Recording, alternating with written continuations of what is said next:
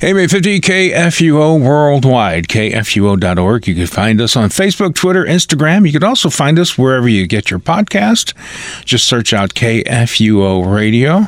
And remember our app as well. You can download our free app for the iPhone or the different devices there for the Apple, and also for your Droid phones and tablets and things like that as well. And as I like to say, when you download the KFUO app, you have all of what we offer there, right there in the palm of your hand. You can listen to the podcast, the live streams, gather information from KFUO, etc., etc. So it's time now for the moment in Scripture. Now, I was off a week of vacation, and I'm back, so it's good to be back. And with me, as always, for the moment in Scripture here on this Friday afternoon is Pastor Matt Clark of Ascension Lutheran Church in South St. Louis. Hi, Matt. Hi, Gary. Great to be here with you. It's good to be with you as well. Now, our reading, and we had 2 weeks to do it with me being on vacation, was Hebrews 8 to 12. Do you have a specific part of that reading that you'd like to highlight today? Sure. Thanks, Gary. Yeah, our journey through the Bible, week by week, leads us through the book of Hebrews today. And I thought we would look especially at perhaps one of the most famous chapters in all of Scripture, and that's Hebrews chapter 11. Hebrews 11. So this is this by faith chapter. Sometimes people have called it even God's Hall of Fame.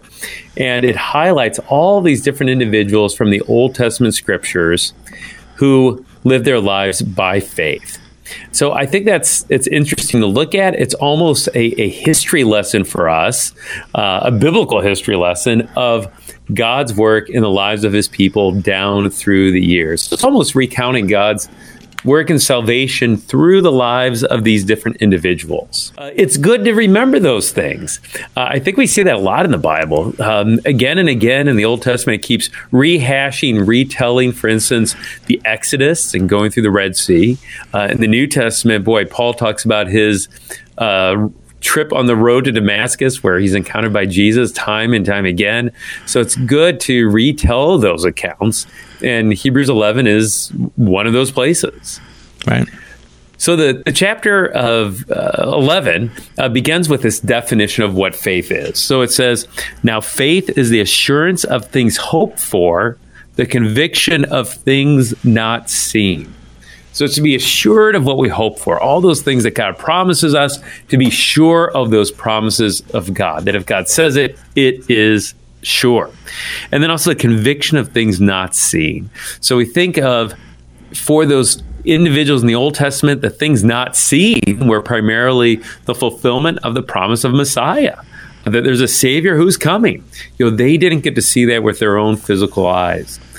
For us, the conviction of things not seen, I think, is primarily, again, Jesus coming. Not his first coming, not his coming as a baby, but his coming as King of Kings on the last day, to be convicted, certain of those things that are not yet seen. That's what faith is. So we have that definition, and then it just, again, it goes through all these different individuals. But before it goes to individuals, I wanted to real quick just comment on verses 2 and 3, where it says, for by it the people of old received their commendation, by faith. Faith, we understand that the universe was created by the word of God, so that what is seen was not made out of things that are visible. So, we have lots of debates, creation, evolution, and we can really go into great detail about that. And certainly the Bible speaks to that. And by, as Christians, we can be certain that, the Lord created the heavens and the earth.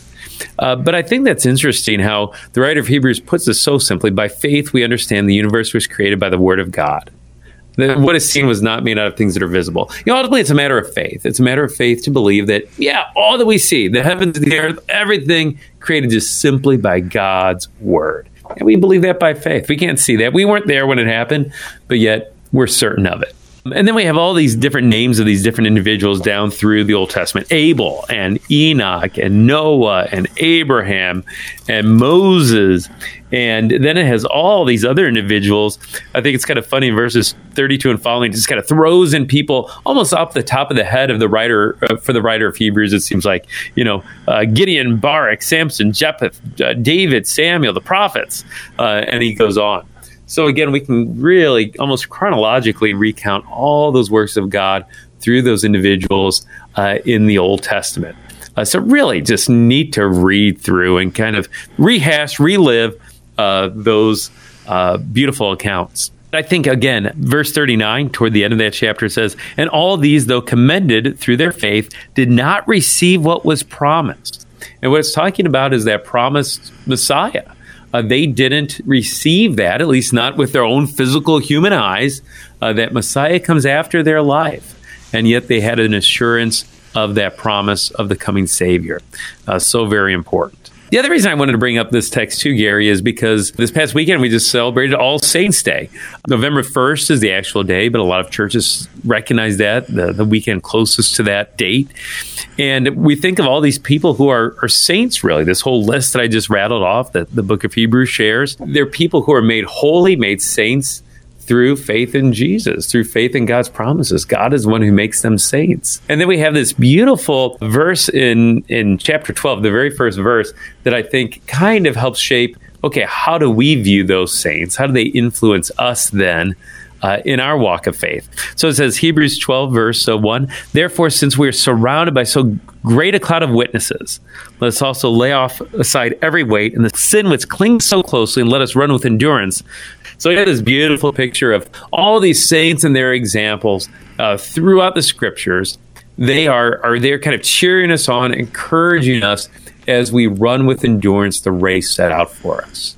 For us as Christians, it's a marathon, this life. It's not a sprint. It's an endurance race. Yeah. And as we run this race, they're to encourage us as their example. God was faithful to them, kept his promises to them. So also God is faithful to us. He'll keep his promises to us. But to wrap up here, in the very next verse, it says, it continues, not only do we have those cloud of witnesses cheering us on, but also it says, looking to Jesus, the founder and the perfecter of our faith. So our eyes are set on Jesus, just like their eyes were set on that coming Savior. Our eyes are set on that Savior who has come and who will come again. Yeah.